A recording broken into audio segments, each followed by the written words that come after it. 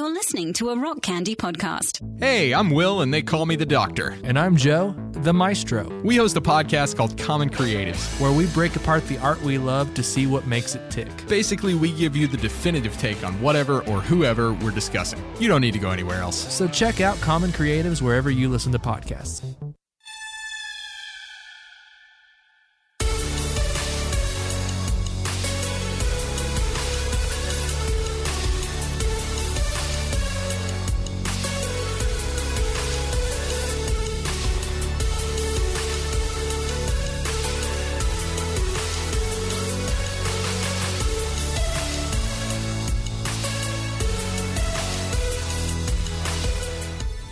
This is Sacred Tension, the podcast about the discipline of asking questions. My name is Stephen Bradford Long, and we are here on the Rock Candy Podcast Network. For more shows like this one, go to rockcandyrecordings.com. All right, well, before we get started, I have just a few pieces of housekeeping. First, we're all struggling financially right now due to the pandemic, the impending financial apocalypse that we're all in right now. So my pay has been considerably cut. I'm no longer teaching yoga. That was a huge portion of my income. I'm working less as an essential worker to reduce my exposure to the public. So I'm relying on my patrons now, more now than ever. And if you are able to afford to support small independent creators, if you have some small independent creators in your life who you love, you listen to their show every week, please do take the time to support them. Not just me, but as many small independent creators as you can. And the way you can do that for me, the way you can join my patrons number is by going to patreon.com/Stephen Bradford Long. For $1 a month or $5 a month, you get extra content every week. You get to hear my patrons-only podcast, House of Heretics, with the Christian minister Timothy. We sometimes have challenging and interesting conversations, or you get to hear all about my butthole or fisting, all sorts of things that you don't want to hear on the main show. You get to hear that on House of Heretics. It's just for patrons. I leave, my horror sex stories just for my patrons. And I traumatize the poor pastor who has to do the show with me. So if that interests you, please go to patreon.com/Stephen Bradford Long. I understand if you are not able to give right now. It's hard for everyone. I need you to first and foremost take care of yourself, take care of your family, and if you just don't have the margin to give right now, there are other ways to support the show. Please leave a 5-star review wherever you listen to this show, especially on Apple Podcasts. That helps enormously. It helps our digital overlords take notice of my show and recommend it to others. If you aren't subscribed, go ahead and subscribe to the show. That helps a lot too. And finally, another way to support the show, go to thesatanictemple.tv. They are a sponsor of my show. If you're interested in occult rituals, new religious movements, weird kinky stuff, then you can sign up. You can use my code at checkout. It is Sacred Tension, all caps, no space, and you will get 1 month free. There is a link in the show notes. TST TV has all kinds of documentaries, feature films, live streams, all kinds of awesome stuff to keep you entertained while you are in quarantine. Oh, and I forgot to thank my latest patrons. Let me do that real fast. For this show, I have to thank Richard, Jay, Helena, William, Lucy Vore, Renee, Will, JC, Kurt, and Azriel. Thank you so much. You are my personal lords and saviors, and you are keeping this show going. All right, well, with all of that out of the way, I am delighted to welcome Katie Herzog to the show. Katie, hello. Hi, thanks for having me. So, no relation to Werner Herzog, I assume. Not that I know of, but okay. He actually has a sort of uncanny resemblance to my dad. I saw a picture of him. I'm serious. I saw a picture of him as a young man the other day, and it was like looking at my father. It might have been a mustache. They both had that like 1970s, 1980s mustache, right. So it could have just been that. But as far as I know, no shared DNA. Great. Okay, so I'm taking a bit of a risk having you on my show, just to be honest. I mean, you probably hear that all the time because, on Twitter, on like leftist internet, of which I'm very much a part. I'm very much a leftist. I know that that's like a right talking point, like I know, what's that blank doll-eyed gay guy who's like, I'm a libertarian. What's his name? Dave Rubin. I know that that's like Dave Rubin's whole thing. Like, I'm actually a liberal. So I know that that's a talking point for a lot of people on the right, but I am actually a progressive. Like, I'm actually very far left. And within far left spaces, you're a pretty radioactive person. And so tell us some about who you are and what you do. Yeah, it is. I'm glad you brought that up. It's sort of ironic because I am also of the left. I have started eschewing labels in recent years because I think labels are problematic, to borrow a term from my woke friends. And I don't mean problematic in that sense. I mean, I think that labels actually can hinder people's ability to think clearly when your identity is wrapped up in being a leftist or being a rightist or being a liberal or a classical liberal or whatever, or an activist. I think that it becomes really difficult to evaluate policy, evaluate movements on their own merits, and not sort of have your own identity wrapped up into this. So for that reason, I don't even consider myself. I don't call myself a feminist or an environmentalist or anything like that anymore. But I am. But politically, I am of the left. I vote for Democrats because that's the choices that are provided to us, at least in national races. But yeah, as you mentioned, I do have sort of this radioactive and I think unfair reputation among the left, and I'll just sort of tell you the backstory here. Until COVID, I was a staff writer. I am by the way a native of Western North Carolina, not far from where you are. Hooray! Yes, and so my politics. I went to school at UNC Asheville. My politics are sort of informed by that environment. Yeah. It's been a long time since I lived there, but I was there when like my first girlfriend was a campaigner for Brownie. What's Brownie's last name? The famed city council, or maybe former city council member of. I don't remember. I don't Okay. remember. Yeah, but I know who you're talking about. Right. So this was, at this point, almost 20 years ago. Regardless, so I've been living in Seattle for about the past 5 years after living for most of my life in various areas of North Carolina. I moved out here to write for Grist, which is a website, a digital magazine that covers mostly climate change. And so that's sort of what my background was writing mostly about climate change and policy and things in sort of conservation and environmentalism. And I was laid off from that job in 2017 in my first round of media layoffs. And I started freelancing for The Stranger, which is Seattle's alt weekly. And The Stranger is a paper that was founded by the guy who created The Onion and Dan Savage. And so you can imagine what the sort of the vibe of The Stranger is. It was, at its height, it was satirical and cutting and funny and extremist, but in sort of a good way, I thought at the time. And that has changed a lot in recent years, in part because of these market forces. Alt weeklies basically don't exist anymore, like much of local media. But also the tenor of the paper changed as the tenor of sort of liberal and leftist thought has changed. What became acceptable to say became very constricted. And so one of my first big pieces for the paper as a freelancer was called The Detransitioners. And it was a reported piece on a small but growing population of people who had transitioned from one gender to another and then changed their mind and transitioned back.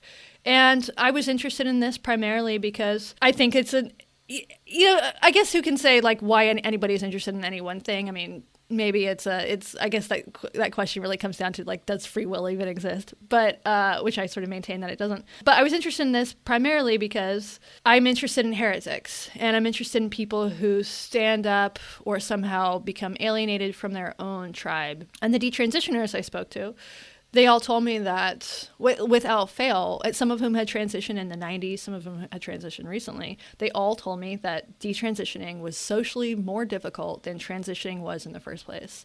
And that's because their communities shunned them. The queer community shunned them. And I found that really interesting.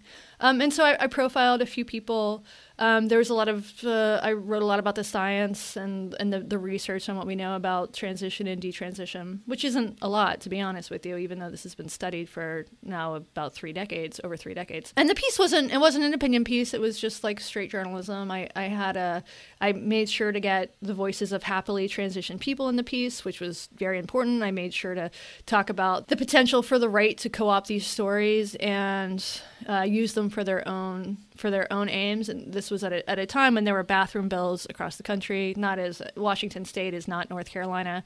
We did not have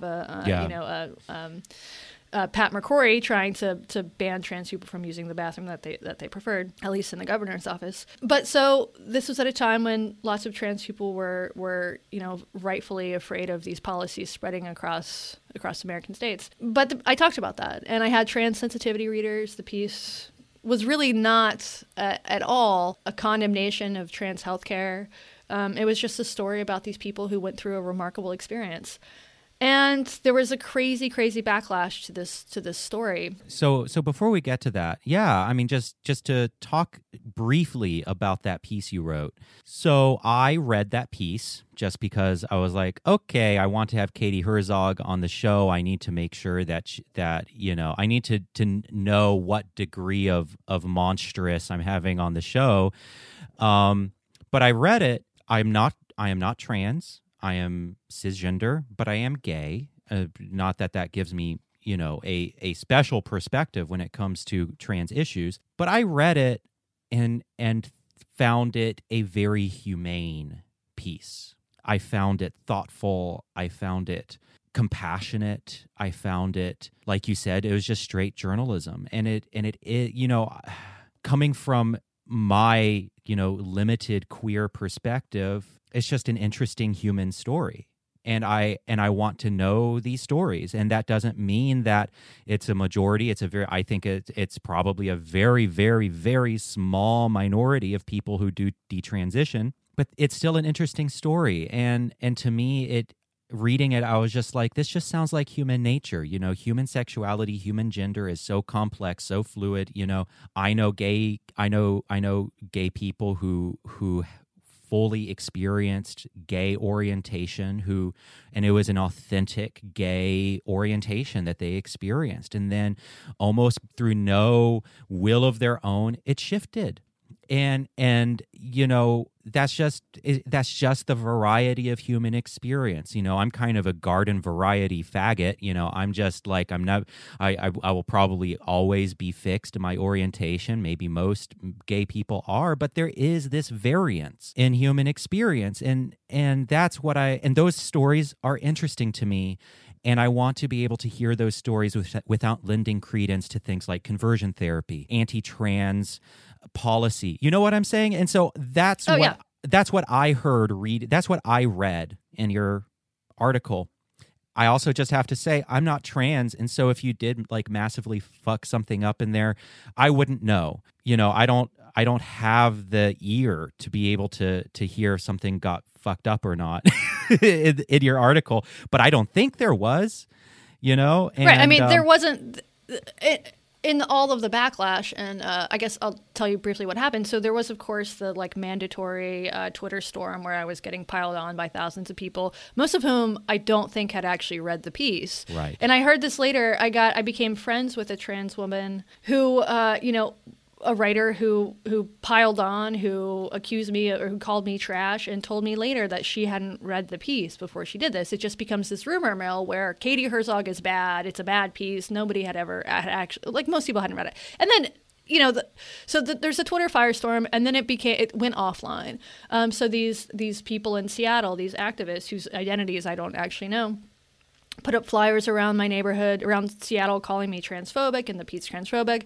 They made stickers calling me, and this has gone on over the past 3 years. So there are new versions of stickers around Seattle calling me transphobic, calling me a Nazi, calling me alt-right. Yeah, wasn't there like some graffiti that you were talking about on your podcast where it's like Yes. Katie Herzog is trash or something like that? There was my office at the Stranger. So before I was laid off, I worked in Capitol Hill, which is in the Stranger office, which is the historically queer neighborhood in Seattle. I lived close to this area. And my office was, or the stranger office was commandeered as part of CHAZ, the Capitol Hill Autonomous Zone. And so it's right down the street from the police station. And so it became really the hub of these wild protests in Seattle, where they commandeered the police station and, set up this like 6-block zone that was free of policing. People can look into that. It's a pretty fascinating story. It is. Anyway, so my office was in that, and on one of the early days of the protest, somebody graffitied "fuck Herzog" on the door of the stranger. I no longer work there, so I didn't have to walk by it on my way to work, thank God. But so I became very radioactive within Seattle's queer community, which is odd because I'm a part of it, or was a part of it. And I don't think any of it holds up to scrutiny if you even do the slightest bit of digging. I mean, I'm accused of transphobia all the time, and when I ask people to find the most transphobic thing I've ever written, they cannot find it because the evidence doesn't exist. It doesn't exist. But it doesn't exist because I'm not transphobic. I mean, I came out when I was a sophomore in college in Asheville. I have known trans people since I worked at Malaprops, the lesbian bookstore. Oh my God, Asheville. I love Malaprops. Yes, I worked with oh trans. My God. I've known trans people for for half of my life. I've been friends with trans people, which I do not think is true of sort of most younger folks today. I'm not transphobic. It's just like, I can say this as many times as I want, and it will not change anybody's mind. But when asked to provide evidence for my sins, nobody can do it, and that doesn't matter. So there's something really interesting here that has been an ongoing concern of mine, and this kind of touches on the broader topic of online bullshit. When this punitive, how do I want to put this? When the pile-ons, the punitive mob, the uncritical, punitive, vilifying, essentializing mob turns on someone, it's ironic to me when the person who is at the bottom of that pile-on is themselves a queer person, is themselves a minority, right? And that's a part of this story that I find really, really interesting. Like, if you're J.K. Rowling and you literally live in a fucking palace and you live in a palace in Europe somewhere, and you're a millionaire and you're one of the most powerful women in the world, that's a whole conversation that we can have at some point, but it's different. She is powerful. That doesn't mean all of the abuse towards her is warranted, but she doesn't rely on her own on the queer community for support and stability. I do. I have relied on the queer community for my stability, for my safety, for my sense of community, which is one reason why I am so fucking terrified of Twitter, because it makes me feel so incredibly vulnerable. And I think that is true for a lot of minorities. I mean, you're a woman, you are queer, I am queer, and I am so much more terrified of my fellow queer leftists than I am of a lot of people on the right on Twitter. Yeah, well, that's the thing about cancel culture, is that this phenomenon is evolving. The term is new. I don't think the phenomenon itself is new. But from my observation, and I'm not the first person to say this, you can only be canceled by your own side, right? Milo Yiannopoulos was not canceled because leftists hated him. He was canceled because he finally did something that pissed off the right. Yes. Something that I thought was actually pretty minor. I mean, he talked about about age differences in gay relationships, which is something that people might not want to talk about, but is something that has existed forever. Less so now because, there are young gay people who are out and they can find each other. But in the 80s and 90s, if you were living in a small town and you were a young gay boy and there was nobody else around you, this was a thing that happened. Anyway, unimportant aside. But you can only be canceled by your own side. So there's also, I have been dragged on Twitter by crazy MAGA freaks and by social justice warriors and by people I agree with. And there's only one of those that actually has an impact on me, and that's when it comes from my political people I feel a political allegiance to. Yeah, same. It doesn't matter if a bunch of people with Pepe Frog avatars drag me on Twitter. It has no emotional impact on my life at all. And it would also have no impact on my work, because my former editors at The Stranger, my bosses, if I were being dragged by a bunch of MAGA freaks, they wouldn't give a shit. They don't care. They can ignore that. But if I'm being dragged by a bunch of people who say that they read the paper, who are sort of the demographic that the paper cares about, it does have an impact. And that's the other thing about this phenomenon is what's happening right now is really these cultural boycotts target people's employment. And because we live in the United States, a place where employment is tied in with health insurance, losing your job, losing your ability to work can be a literal death sentence for people. So let's talk about that, because it's also just taking advantage of the at-will policies in the United States, which is fucking anti-leftism. That is, it is, in my opinion, that is so.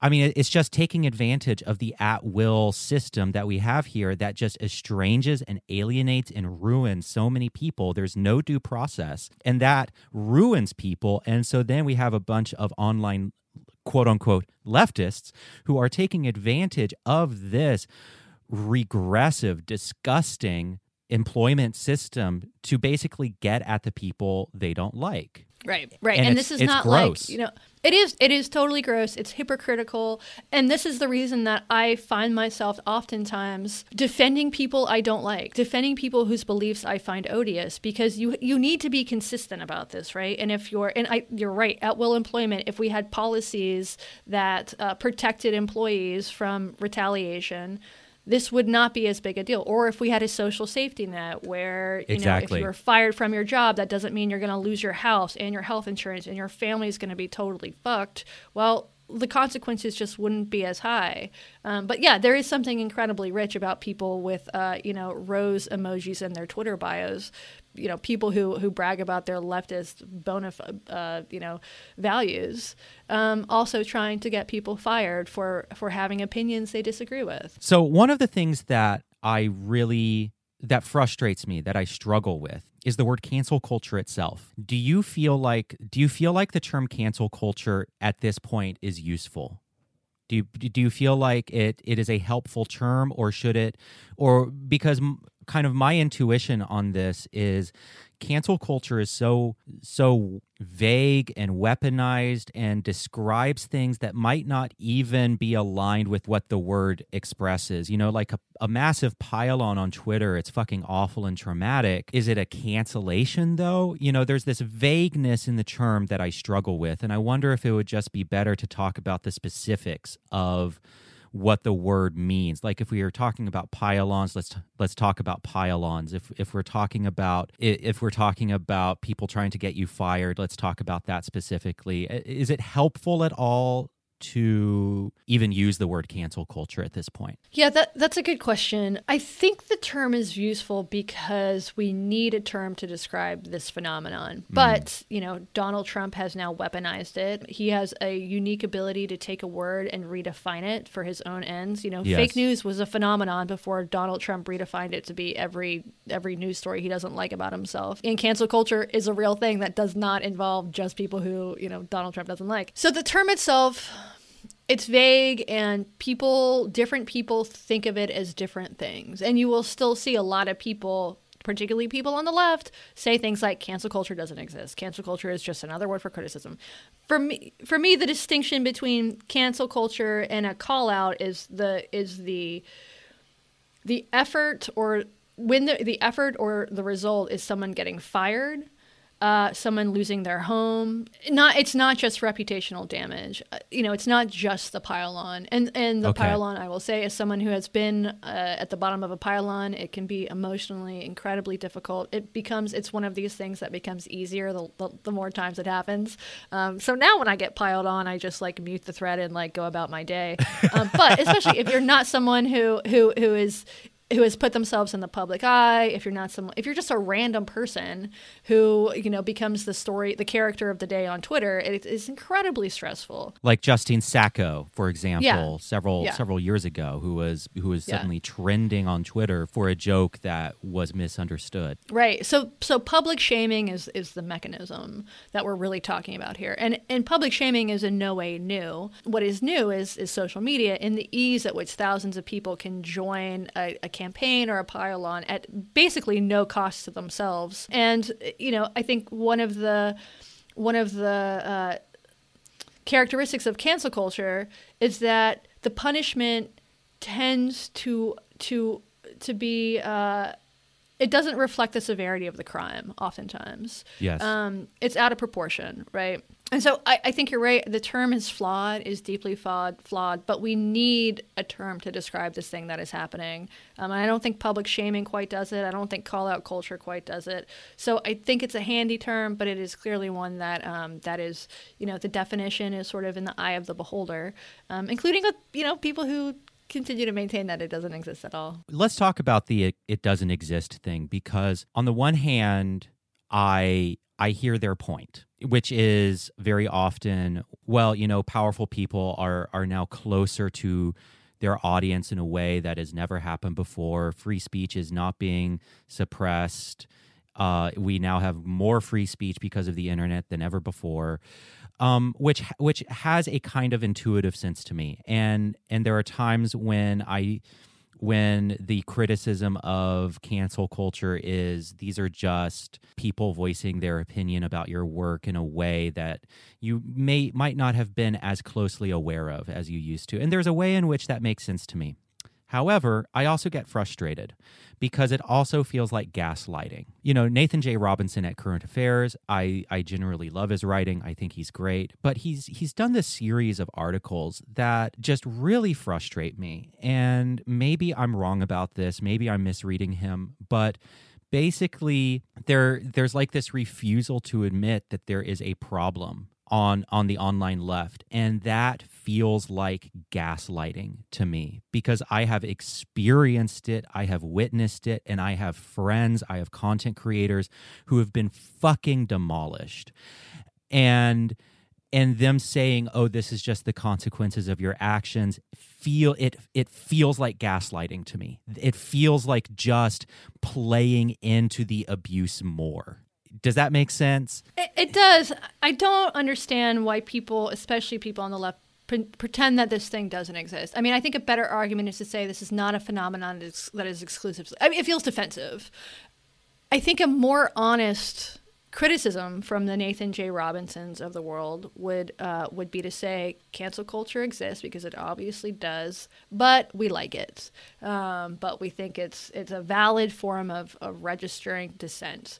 But that's not what we hear. Instead, we hear people say this thing doesn't exist. And when other people can see it in real time happening, it does feel like gaslighting. So I'm not really sure why people maintain this. Or, another honest critique would be to say this is not purely a phenomenon of the left, which I think is very true. Absolutely. The right is absolutely prone to these sort of punitive campaigns as well, maybe even more so. It's just that we live in these these echo chambers and these bubbles so that we can't even see it happening on the right. I like you. I don't go to any sort of Christian church. But my wife was raised evangelical Christian. If you want to talk about people being canceled, being cast out from their homes, go to an evangelical church and say that you're gay. This is or a Mormon church or whatever. And I do think that lots of Christians have become more tolerant in recent years. Mm-hmm. This exists on the right. It absolutely exists on the right. And so I think that's a valid criticism of the idea that this is purely a leftist phenomenon. But that being said, I do think it is accelerated on the left. I think it's more visible on the left, in part because the left has more cultural power than the right does. That was one of the things that was addressed in the now infamous the capital T letter, capital L from Harper's that you signed. And, my take, I'm so not interested in talking about that letter because every single fucking podcast on the planet has talked about it at this point. I basically just found it very milquetoast and boring. I'm like, yeah, sure, this is fine. And I do not understand the controversy that erupted from it. I'm like, this is just kind of the most broad and boring statement imaginable. But one of the things that it said was these behaviors are mostly associated with the right, and it kind of made that point. Like these are things that we have come to expect from the right, but they're now permeating. Are there aspects of cancel culture that that you would find more that you find more oop, my kitten just fell off the table. I'm sorry, kitty. Are there aspects of cancel culture that you would find actually more helpful? For example, boycotting or no longer giving your service or your money to a particular business, artist, etc. That is also often categorized as cancel culture. For example, me personally, there is a musician who I love. I have listened to this musician my whole life. Well, it's becoming pretty apparent that this musician has done some pretty horrific sexual abuse. And I'm just like, you know what? I don't want to listen to this person anymore. Other people can. I don't care if other people do. But me personally, I'm not going to stream their music anymore. So I haven't. And some people would look at that and say, well, you're engaging in cancel culture. So are there some parts of cancel culture that you find more appropriate? Sure. I think that's a good point. All right, take someone like Michael Jackson or R. Kelly. Although I think Michael Jackson is sort of an interesting case because it's not like you not streaming him on Spotify is going to have any impact on Michael Jackson. Right. Michael Jackson can't be hurt. So if anybody would be hurt there, it would be be his children, his heirs. So I think that is one thing to consider when we're making these decisions about who to boycott. No, I think that cancel culture is a form of cultural boycott. To me, the difference is, or at least the part that makes it sort of cancel culture, is not saying I'm not going to listen to Michael Jackson again anymore. It's saying nobody can listen to Michael Jackson anymore. It's saying Spotify needs to take him off the streaming platform. It's saying his CDs need, or let's take J.K. Rowling, a living example, who has been accused, I think, unfairly of transphobia. Even though I don't entirely agree on some of her perspectives on this, when you actually read what she's read, she's often accused of things like trying to erase the existence of trans people. That is not what she's doing. Anyway, so it's not saying I'm not going to buy Harry Potter books anymore. It's saying nobody can buy Harry Potter books anymore. No stores can sell Harry Potter books anymore. It's inserting yourself between the artist and the consumer and trying to control what other people do, which I find to be, that's a conservative value. And it's not one that I like to see proliferating on the left. And I think that it is. That said, boycotts can be viable and they can change companies, like Exxon Valdez, right? Let's take the Exxon Valdez oil spill. Nothing happened with that. But if, let's say, that people had started boycotting Exxon, and that had made Exxon, change their practices, or boycotting, the gas industry entirely, which would be incredibly difficult because we still have to live our lives, because the fossil fuel industry refuses to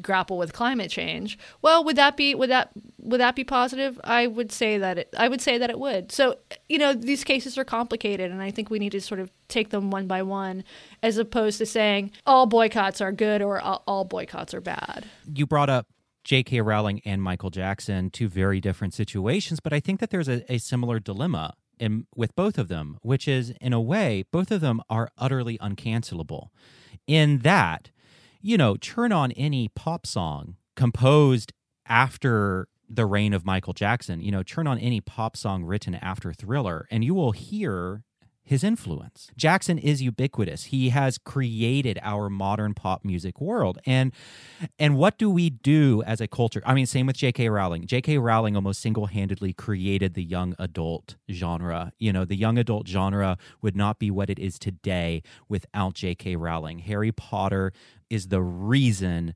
that young adult fiction is marketable and has been for the past 2 or 3 decades, or however long it's been now, and so it's the same with J.K. Rowling, and I really think that this presents hard cultural problems that we have to face. We have to face that dragon and really just not have an easy answer to it. I think the temptation on Twitter is to just have a simple answer to this cultural dilemma of what happens when one of the architects of our modern world is an alleged child rapist. Like, what do we do with that? And what we should do with it is have a long, earnest conversation.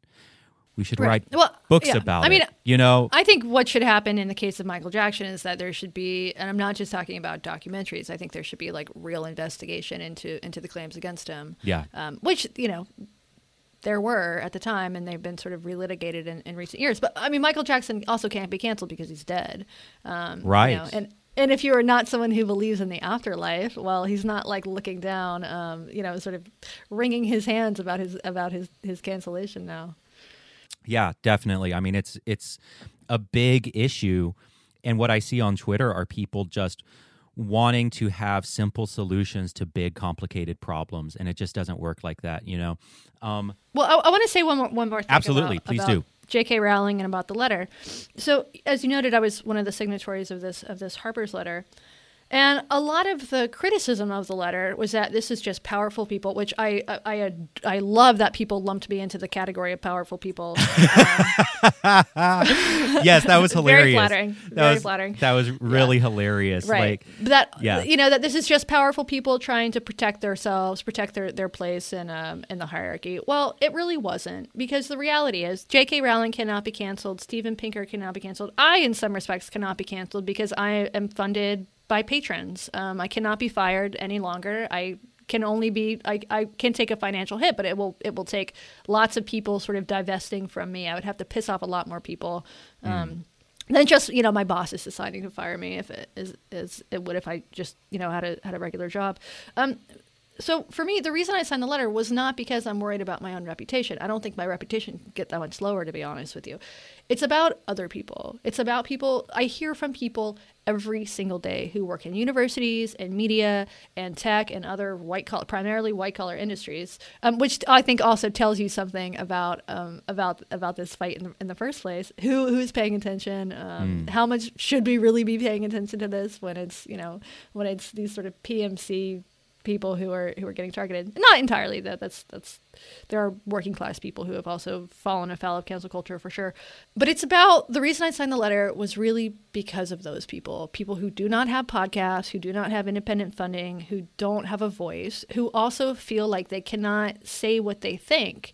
And I'm not talking about Holocaust denialism or overt racism or anything like that. People who are concerned about free speech and feel terrified that if they say the wrong thing on Facebook, if they accidentally, say the wrong word, then they're going to get publicly shamed and possibly lose their jobs. And I think that was the motivation for many people who signed the letter. I do not think Steven Pinker or J.K. Rowling are worried about their own jobs. And I'm not worried about my own job. It was really about other people. But yes, the criticism was often just, this is powerful people trying to protect their own asses. What do you think is the mechanism by which this all happens? This culture of canceling. Why do you think it exists? Well, I think part of it is human nature. For one thing, the desire to be part of something. It's fun to be a part of a mob. And this is something that I sort of struggle with all the time because I'm very vocal on Twitter. I'm unfortunately an active user of the platform. And when I see something egregiously stupid, or in my case, the thing that really sort of gets me is hypocrisy. When I see someone, especially some blue check mark, just like for instance a leftist trying to get people fired for thought crime, oftentimes. It makes me mad, and I want nothing more than to quote tweet this person. And what might happen then, the goal isn't to start a mob, but the goal is to criticize, and this can result in a mob. So I struggle with that all the time. My own sort of desire to take part in it, but also the knowledge that this is wrong and it's making the world a worse place. So I think that's part of it. And I think this is social media rewards. You get the sort of quick hit, the dopamine or the serotonin. I'm not sure which neurotransmitter is connected to Twitter likes. But I think that's part of it. And I think there's also something just inherently people I don't know about if this is just a human nature thing, but I think the desire to be a part of something, a punitive impulse, I think those are all sort of deeply ingrained in us. And I also think that the Trump election had something to do with this, because there was such a, I think, justified fear that he was going to usher in totalitarianism and authoritarianism and fascism into the government, into the United States, into society, that a lot of people want to feel like they are on the right side of history. And their way of being on the right side of history, and I use this in broad quotation marks, is to drag people on Twitter. You know, I don't think that history will prove that this is the right side of history in that sense. But I think that that's also a part of it. So you have all of these compounding factors: the rise of social media, the Trump election, human nature, which gets us to the sort of perfect storm that we're in today. Yeah, I think that's right. And, you know, just thinking about my own life, I remember this scene from the movie Doubt, where and granted, I don't know if I made this scene up, because I was on some pretty heavy drugs at the time when I watched it, and it was years ago, so I might have just completely made up this scene. But there's the scene where, you know, Meryl Streep, the Mother Superior, you know, she hates this new priest and is trying to condemn him, and one of the younger nuns says, "You just don't like him. You don't like that he has modern pens. You don't like that he is modern. You don't like him." That's what all of this is about. Did I make that scene up? Oh, I don't remember, but okay. It sounds like something that would have happened in the film. Yeah. Okay, so I maybe I made that scene up, but it had a big impact on me when I was, you know, on super intense pain medication, and I was addled out of my brain. So hopefully I didn't make that up. But I keep thinking about that scene, because there are so many times when I see a pile on Twitter, and I try to find the motivation behind it. What is the real criticism here? And so often I don't find a real criticism, and I think so very often it just comes down to, you don't like this person. Right. You know, right. Go on, please. I mean, think about it. Like, if you have a friend and your friend does something that you think is wrong, truly wrong, maybe not egregious, but just immoral, unethical, whatever. What is going to be the more effective way to get your friend to reform his or her or their behavior? Going to your friend privately and saying, like, "Look, buddy, I love you, but I think you fucked up this one up," or blasting this person on social media. Yeah. We both know what is more likely to be effective. It is not the public humiliation. And that's the other thing about this, is that it is not an effective way of reforming individual behavior, except if the goal is to get people to stop saying what they think. And you only take the latter option if you just don't like that person. Totally. Right? Totally. You know, yeah. And like thinking about a lot of the people who I have struggled with over the years online. Okay, so for example, I don't like Sam Harris. I think he's arrogant. I think he's an asshole, kind of. I don't like his personality. You know, I listen to his show and he just rubs me the wrong way. And thinking about it really deeply, I have been for a long time very anti-Harris. But then I have to really think about it. And I have to ask myself, how much of this is because I'm critiquing his ideas, and how much of this is because I just find him an asshole? He just rubs me the wrong way, right? And I have to be really cognizant of that. Like, and when I think about it, there are things that Harris has said and done that I disagree with, and I can talk about those. But when I go into that conversation, am I being motivated by the goal of getting down to the bottom of these ideas and understanding, or am I just wanting to bash Harris? And I've been going through a Twitter purge lately. So I've deleted Twitter off of my phone, and I only scroll it on my laptop now. And I've been doing this for several weeks now, and I have noticed a scary change in my brain. Yeah, I really have. Oh my God, it's huge. It's really subtle, but it's huge.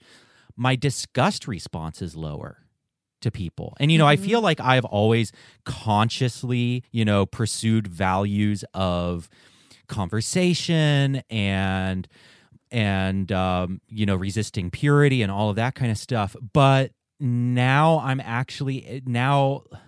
okay, take your co-host, Jesse Singal, on your show, Blocked and Reported. I think I would have seen the hatred against Jesse Singal, and I just would have dismissed him. I would have just been like, it would have triggered my disgust response, and I just would have completely dismissed him. And I don't do that anymore. It's like my disgust response is lower, and I'm more likely to just be, and people I blatantly disagree with, like rad femmes, I will, or conservative libertarians or what have you. I'm like, okay, I'm going to hear this person out. Like, I'm going to actually go out, try to find a podcast, and I'm going to listen to this 2.5 hour show, and I'm going to hear this person out. And that is totally new for me. And it's this weird shifting of my brain after kind of this Twitter detox, and it really worries me, because it makes me worry if it is even possible to come to any kind of justice on social media as it currently stands. I feel like I am more just now in my thinking because I'm able to hear people out. I'm able to get over that disgust response. It makes me a more just person. And it really makes me worry about our current landscape, where we're working through the killing of George Floyd. We're working through racism. We're working through income inequality. But we're doing all that on Twitter. And it really worries me if it is even possible now to have any kind of justice via Twitter. Yeah, I don't think it's possible. Okay. In the long arc of history, maybe we'll look back at Twitter and say Twitter did. I mean, personally, for me, Twitter's been great. I mean, Twitter it's a terrible place, but it also it has been good for my career as an individual. That said, I think on the whole, we will find, much like religion, that on an individual level, religion or Twitter might be helpful. It might give you a boost to your reputation in the case of Twitter. It might give you, in the case of religion, it might give you some solace about not worrying about what happens after you die. But in the aggregate, I think that we're going to find that social media has been has had a terrible influence on society. And not just in terms of what Twitter has done to our ability to have conversations, but also the election of Donald Trump, which I think Twitter largely enabled, at least giving him this platform. And also what social media, not Twitter. Okay, so social media, Google, Facebook, Twitter have decimated local media, right? Not just them, Craigslist also. Craigslist probably has had as much an impact on any of the other sources, because it used to be that lots of media was funded by classified ads, which no longer exist because they're all free on Craigslist. Same thing with Google. Google and Facebook has scooped up, I think it's something like 80% of ad dollars go to these two companies, right, of online advertising. So when we look back on this and we see the decline of local media and what that will do to local communities when there's nobody there to follow the school board meeting, to follow the city council meetings. At the same time, Twitter is not that popular a platform, right? Only I think something like 10% of Americans are on. It's a pretty small number, but it's the sort of platform that has an incredible influence because the tastemakers are there, right? The media is there spending all day on Twitter. And so Twitter amplifies extremist voices. And so it gives the impression, if you're following Twitter, that the world is much more extremist than it actually is. And I mean that on both the right and the left. If you're on Twitter, you're probably going to think that that Nazis have a bigger influence on American public than they actually do. And you're also going to think that Bernie Sanders is going to win the Democratic primary. Yep, like I did.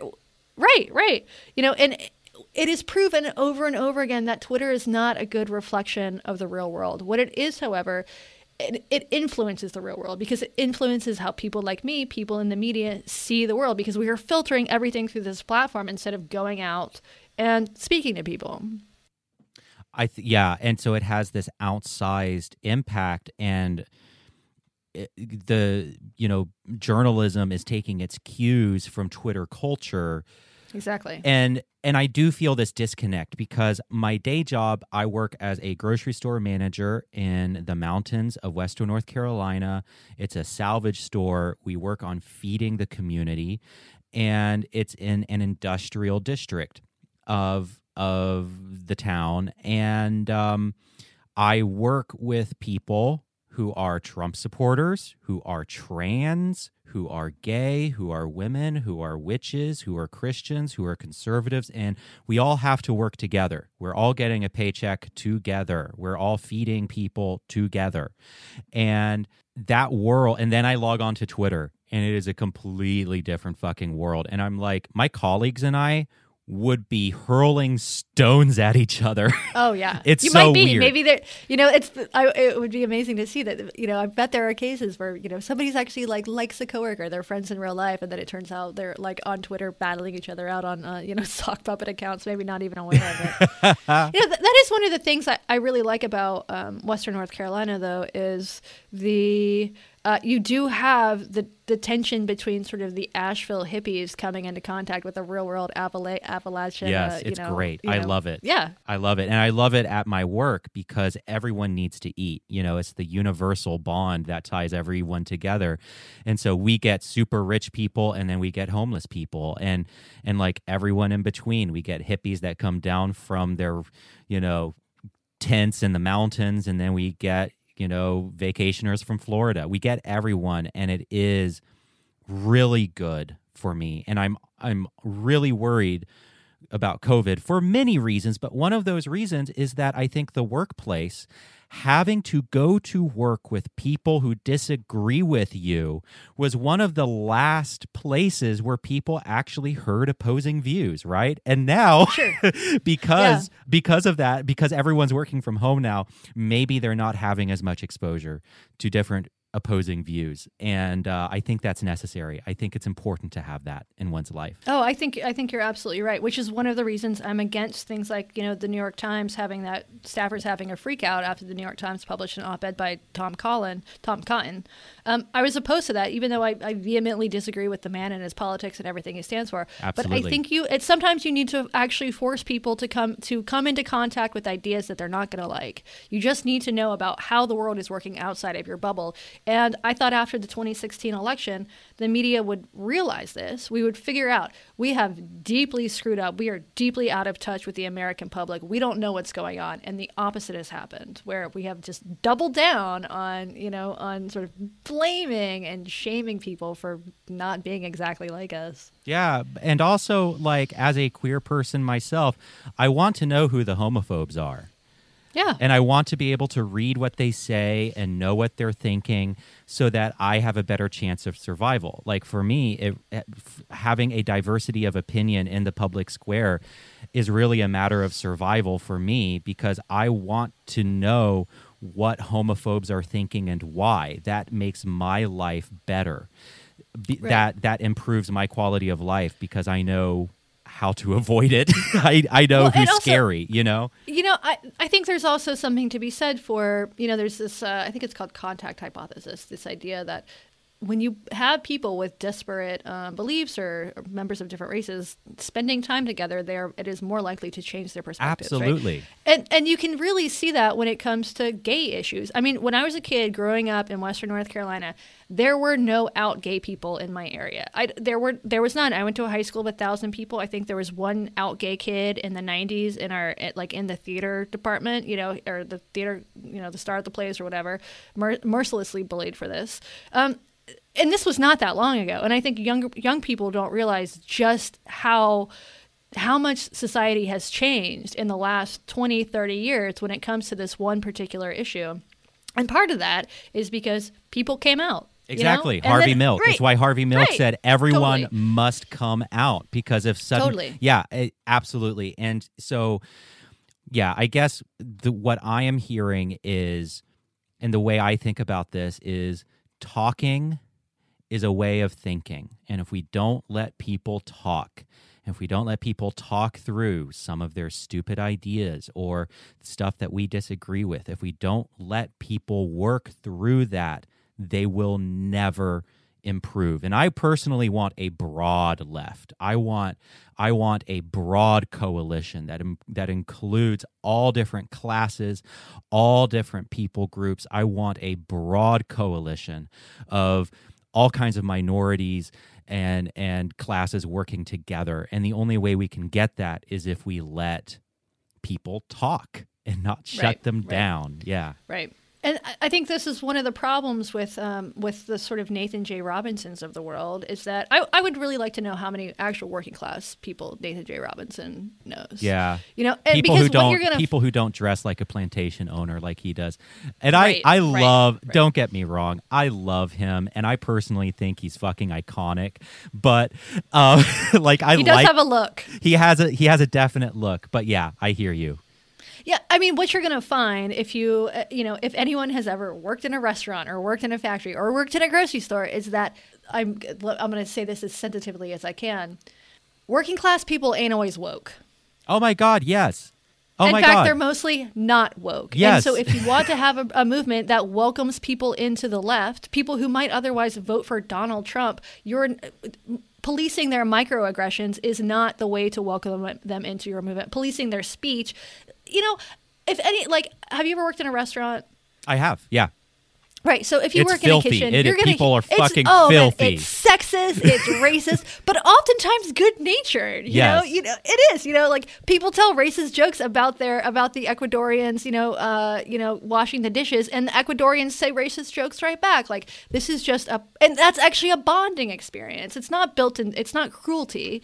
It's just the way that people talk. Yeah. And if you problematize all of that, these people are not going to come to your movement. Yeah, and one thing that also really worries me, I worry about the mental health of queer people like us who are coming of age on Twitter, because as a faggot growing up in Western North Carolina, I'm just like, you have to be resilient. And I do Oh my God, yeah. And I You do need to- not yeah, I do not see this delicate, simultaneously delicate and brutal culture on Twitter cultivating the resiliency necessary. And when I see a lot of my fellow queer people really struggling on Twitter, expressing their rage, expressing their hurt, I see really deep pain.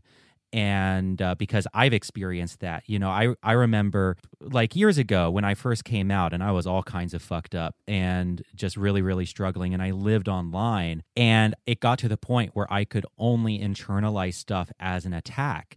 Like Father James Martin, who is a Catholic Jesuit, super pro-gay, he would often come to the defense of gay people in the Catholic Church, and it got to the point where I could only see him as another white straight man using LGBT as a platform, and there was this like deep hurt and rage inside of me, and eventually I just realized this is not healthy. I am hurting. I need to log the fuck off and go for a hike, and so I really truly worry about a lot of LGBT people who are already in a vulnerable position, because I do not think social media, I think a lot of it comes from pain, and I don't think that pain is being resolved in a healthy way on Twitter. I think it does not cultivate resiliency. I mean, and like if I had the level of sensitivity that they have on Twitter, I would have killed myself a long fucking time ago. Like, just being real. Growing up in the South, I would have shot myself years ago. Yeah. And I think you can, I think that's true across many populations.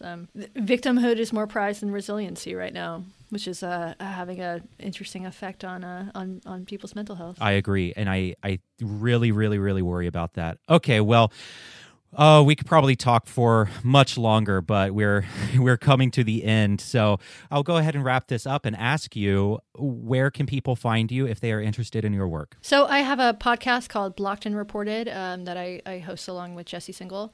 I'm on Twitter at Kitty Herzog. I'm on Patreon. If you just search for Blocked and Reported, you should be able to find me. Fantastic. Well, Katie, it has been a pleasure speaking with you, and you're welcome back anytime. Yeah, thanks for having me. All right. Well, that is it for this show. The music is by the Jelly Rocks and 11T7. You can listen to them on iTunes, Spotify, or wherever you listen to music. If you love my work and want to support it, please consider becoming a patron by going to patreon.com/Stephen Bradford Long or leaving a 5-star review. The show is written, produced, and edited by me, Stephen Bradford Long, and is a production of Rock Candy Media. You can find other shows like this one by going to rockcandyrecordings.com. And as always, hail Satan. and thanks for listening.